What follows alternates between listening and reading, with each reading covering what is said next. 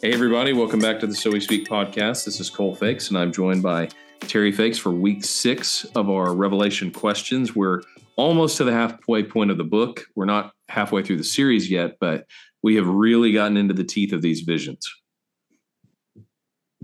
That's right, Cole. This week we covered chapters 8 through 10. If you remember, we came off the 7 seals being opened and the judgments of God inflicted on the earth.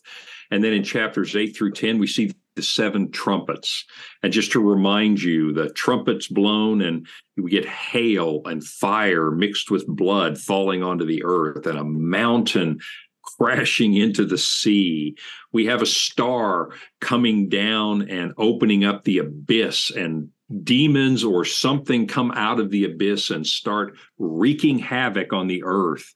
We have a huge number of people dying in either wars or these cataclysmic events, and so much suffering that people wish that they could die. So these 7 trumpets, you see serious judgment of God and just really awful events happening. Yeah, this is pretty brutal suffering in these chapters, and we get introduced to some things that'll be very important later in the book as well. We've got a couple of good questions in this section, even though we've got a similar theme as the lesson before. It's expressed differently. And the first question really picks up on that. This person asks, what's the significance of the 1/3 in these judgments? That's one of those pieces that you didn't see in the previous section. You see it in the trumpets. What's with the third being repeated over and over again? That's a really good question. Once in the seals, when you see the 4th seal and the pale rider, the death comes. He says he's given the power to bring death to 1/4 of the earth. But then when you get into the trumpets, several times you'll see 1/3 of the people died, and 1/3 of the seas turned to blood, and 1/3 of all the ships were sunk. And you do see this idea of 1/3. And commentators are going to have different opinions, but really probably the best it comes down to is the idea that this is a partial destruction. You know, 1/4 or 1/3, you kind of see it progressively. If you're a futurist, you're definitely going to see the 7 seals, and then you believe the 7 trumpets happen, and then you believe the 7 bowls happen. And so as a futurist, when you see them progressing sequentially, not everyone sees it this way, but as you see them progressing sequentially, you actually see a sense of intensity increasing. So it's a partial, but it's also an increasing in intensity. And I'd say that's probably the basic idea there. In chapters 8 and 9, you get the trumpets. And then in chapter 10, you have a new vision. The heading is the angel in the little scroll here in the ESV. And the question is, who is this mighty angel in chapter 10? And what is the significance of having 1 foot in the water and 1 foot on the land? Again, a great question. This is a mighty angel, and there are basically 2 camps in this. Again, there's typical disagreement. One camp, a lot of futurist commentators, and Cole, for your information, I know we both like Beale, who wrote the New International Greek Testament commentary on Revelation. He also shares this view that some of the futurists do, that this angel, even though he's called an angel, is Christ. That this is Jesus coming down and putting his foot on the land and on the water and uttering this huge, powerful voice of judgment. So some think that this is Christ himself, because this angel is described differently than some of the others. But then again, as you might expect, because this is called an angel, and it's a mighty and it's a powerful angel, that it is one of the great angels that serve God. And so that it is an angel. It's not Jesus, but it is a powerful angel that God's given a great deal of power to. So as far as who the angel is, those are the 2 ideas. Some think Christ, others think powerful angel. But the question is really interesting about why 1 foot on the land and 1 foot on the sea. I'll say this, later, we are going to see a symbolic significance to land and sea. And I'll just tip you off now that in what we're going to see, and this is true in a lot of apocalyptic literature, not just Revelation, that the sea represents the temporal political world.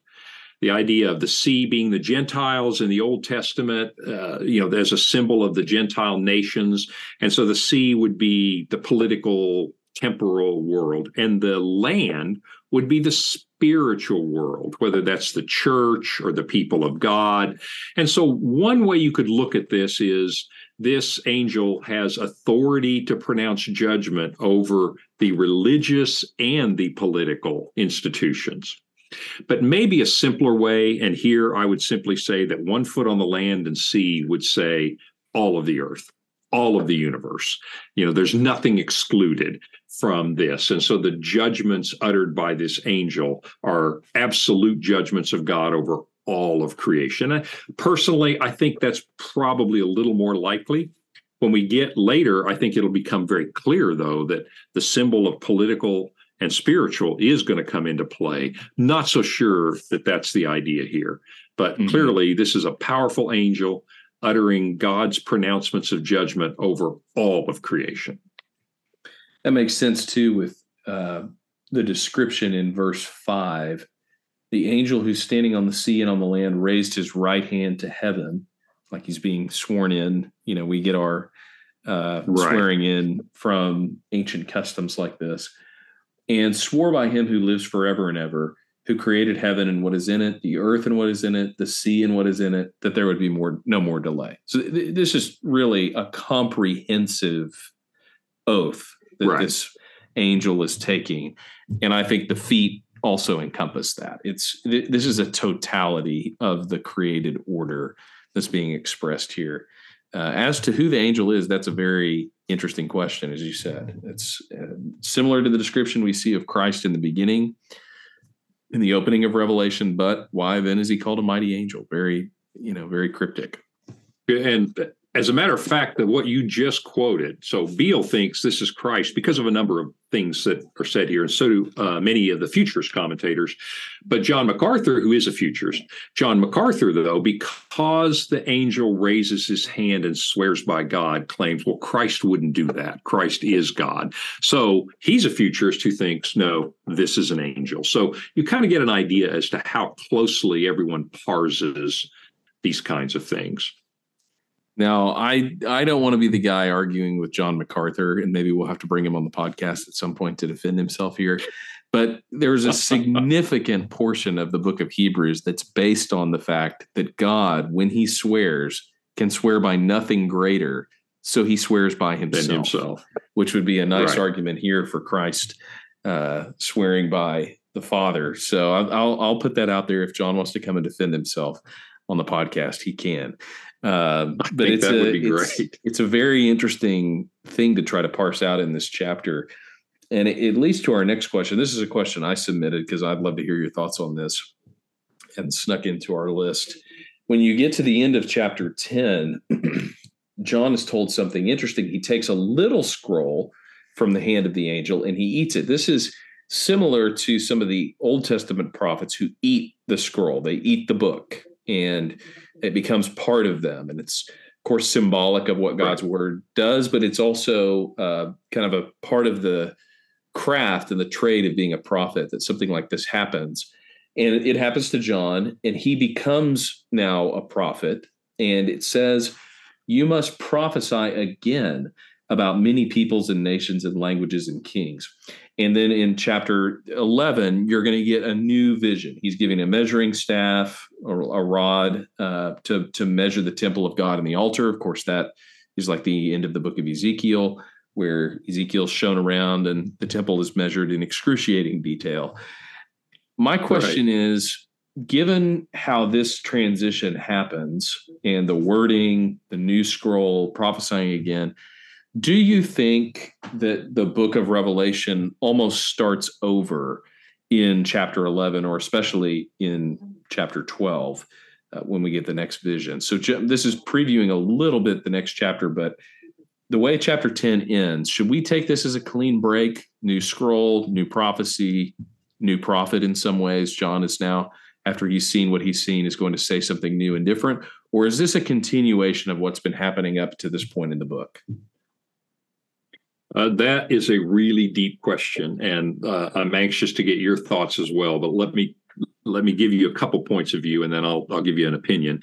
One, remember in class we talked about how the futurist view, which holds these things happening in the 7-year period in the future, is very sequential, meaning you have 7 seals, you have 7 trumpets, you have the chapter 11 and 12 happening, and then you have 7 bowls of wrath, and then you have Armageddon, and then you have the Great Judgment. I mean, literally chapter after chapter, sequential. Of course, historicists look at this as sequential through history. But the symbolic view doesn't necessarily see this as sequential. And I talked about the idea of progressive parallelism, which I know you're very familiar with. But the idea that the book of Revelation doesn't necessarily have to be sequential. The fact that you have 7, the judgment of God, 7 seals. 7 is the totality of the judgment of God. And then you repeat it with the 7 totality of judgment of God with the trumpets. And then you tell the story for a third time, the 7 totality of God's judgment with the bowls. You've got judgment, judgment, judgment, the emphasis that maybe this book doesn't have to be read as one event sequentially happening after another. So those are 2 rough different ways to look at the sequence. And to me, your question is very interesting in this point. And that is, you have what looks like the end of the world has happened at the end of each of these sets of 7. And now you see at the end here with the 6th trumpet, God saying, okay, I've got things that you need to start prophesying. So does the book start over? Pretty astute question, because you can read chapter 11. I'll just go ahead and give you a spoiler alert. Chapter 11 can be read as a flashback of talking about the whole church through the whole church age. And chapter 12 can easily be read, and probably most likely should be read, as Satan trying to stop Jesus from ever being born. And then we're going to go into the Antichrist and then the 7 bowls. You could make a really good argument, Cole, that we are going to start this thing over, so to speak. We're going to tell this story again. So great question. What are your thoughts along those lines? What do you think? Is this a restart, if you will, of the story? Well, you say you can make a good argument for that, and I would certainly be inclined to make that argument. As if you've listened to our 3 Revelation overview podcasts, I certainly am persuaded of the progressive parallelism reading of Revelation. I think the best way to describe it is if you have a number line, a timeline of all of time, and 1 is Genesis and 10 is new heavens, new earth, forever, eternity, everything is done. I think what you have is you have visions that are repeated but are focused on different slices of time. And over the course of the book of Revelation, they get closer and closer to the end. So the opening one, you have Jesus appearing. I think you can argue that the vision there is supposed to remind us of the Garden of Eden. So you have, you're pretty much back at 1 or 1.5 on the timeline. And then, of course, the visions of the churches maybe only get to 6, maybe only get to the early church, in describing the church age, depending on when you think that is. Well, then you get the seals and the vision of heaven. And that one maybe starts a little bit later, but it certainly goes later because you get almost to the end of the world. So maybe now we've got 2 through 8 or 8.5. And then, of course, the trumpets and, of course, the bowls and all of that and the judgment. So you get these snapshots, and they're from different spans of time, but they're retelling the same thing. This is a very common way to write in ancient literature, of taking the same thing from a few different angles, and now you have a full-fledged stereo sound description of one thing, which is the history of the entire world, but it is that one thing that's being described over and over again. The difficulty here is, to me, it does seem like this is one of those seams in the 7 tellings where we start over. And I think there is a fundamental change in John. He goes from seeing something and writing it down to now eating the scroll. It becomes part of him, and he is prophesying again about the things that are taking place. He's internalized what God has shown him. Chapter 12, it almost, to me, it's hard for me to square some of the readings that think that 12 is sequential with the other parts of the book. In fact, I did a study a couple of years ago, and I looked at 10 or 12 commentators on how they outline the book of Revelation. And I was not looking at a ton of dispensationalist futurists, but I think I have MacArthur in there and maybe one other, Walvoord or somebody like that. What's interesting is almost everybody, regardless of what your view is, whatever they think the outline of Revelation is, they have trouble fitting 11, 12, and 13, especially 12 and 13, into their view. In fact, some of them just say it's an interlude. It's some kind of sidebar that they can't figure out what it goes with. And that's one of the reasons I'm compelled to think this is another telling of a slightly different aspect of the history of the church, the history of Christ, the history of God's people. Chapter 11 being the two witnesses, which people think are these Elijah and Elisha. Is this Israel and the church? Who is this? Certainly has that sweeping feel to it. But then you have the seventh trumpet. That's the argument against that view, is then all of a sudden we're back into the trumpets. But chapter 12 especially, I just don't know how you don't think this is talking about the birth of Christ, the creation of God's people, the birth of Christ, the fall of Satan. It's hard for me to see that. And if that's the case, we have just rewinded all the way back, not just to when Christ was born, but to the creation, to when we think the fall of Satan takes place, which we've talked about a lot of times on this podcast. May not be that primordial rebellion of the angels and their cast down. It may be a lot more associated with either creation in the Garden of Eden, the fall of man, or some people read this as a true fall in the sense of it means defeat at the resurrection of Christ. And Satan has been struck down through the resurrection. So either way, this really rewinds the clock back to tell the story again, it seems like, which is one of the reasons I'm persuaded that's exactly what the author is doing. Yeah, this is, I agree in the sense that it's really easy once you start thinking about it to realize the book of Revelation might even be deeper than we thought. Maybe it's deeper than sequential, not less true, but it goes beyond just a sequential telling. But if you hold to a sequential telling, a futurist view of this, you almost have to look at 12, probably 11 through 13 as flashbacks.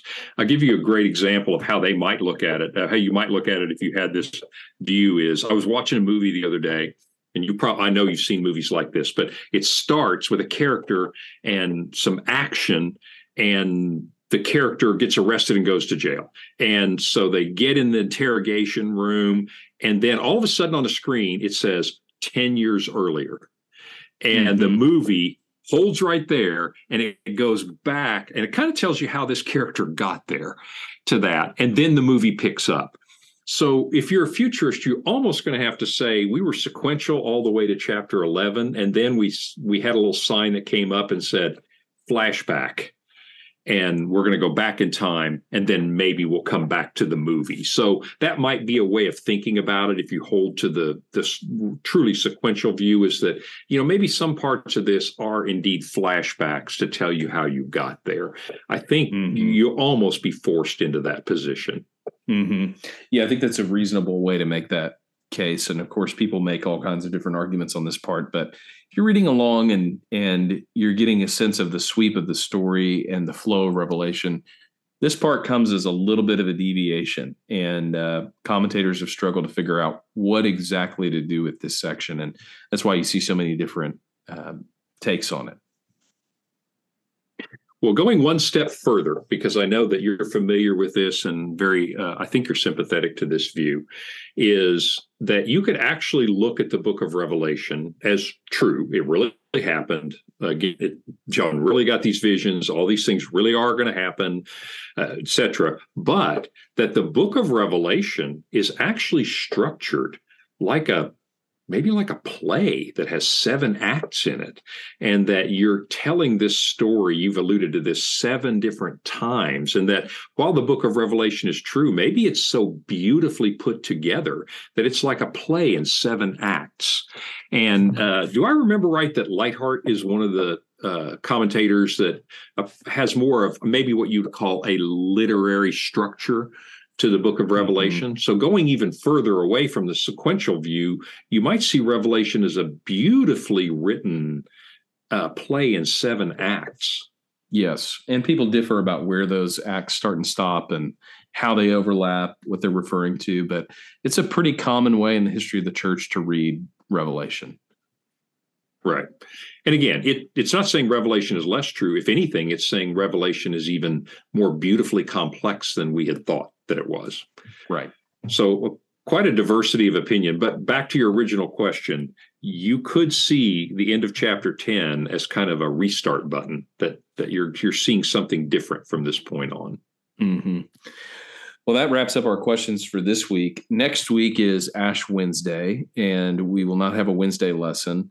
If we're getting more questions or some that maybe don't fit quite so easily into the lessons, maybe we'll come back a week from today with another podcast, just regrouping on some of those questions that we may have missed that have come in late, or if there's more to ask about chapters 8 through 10, we'll answer those as well. But keep sending in questions, and in 2 weeks or a week and a half, you'll have another lesson, and then you'll see us on Fridays continue to answer your questions here on the Revelation Answers installment of the So We Speak podcast.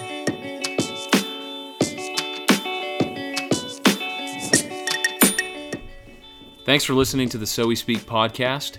If you like what you hear, go ahead and leave a comment, leave a review, email us, tell us what you like about it, tell us what you'd improve about it. Thanks to all you guys who are listening, and we'll see you next week on the So We Speak podcast.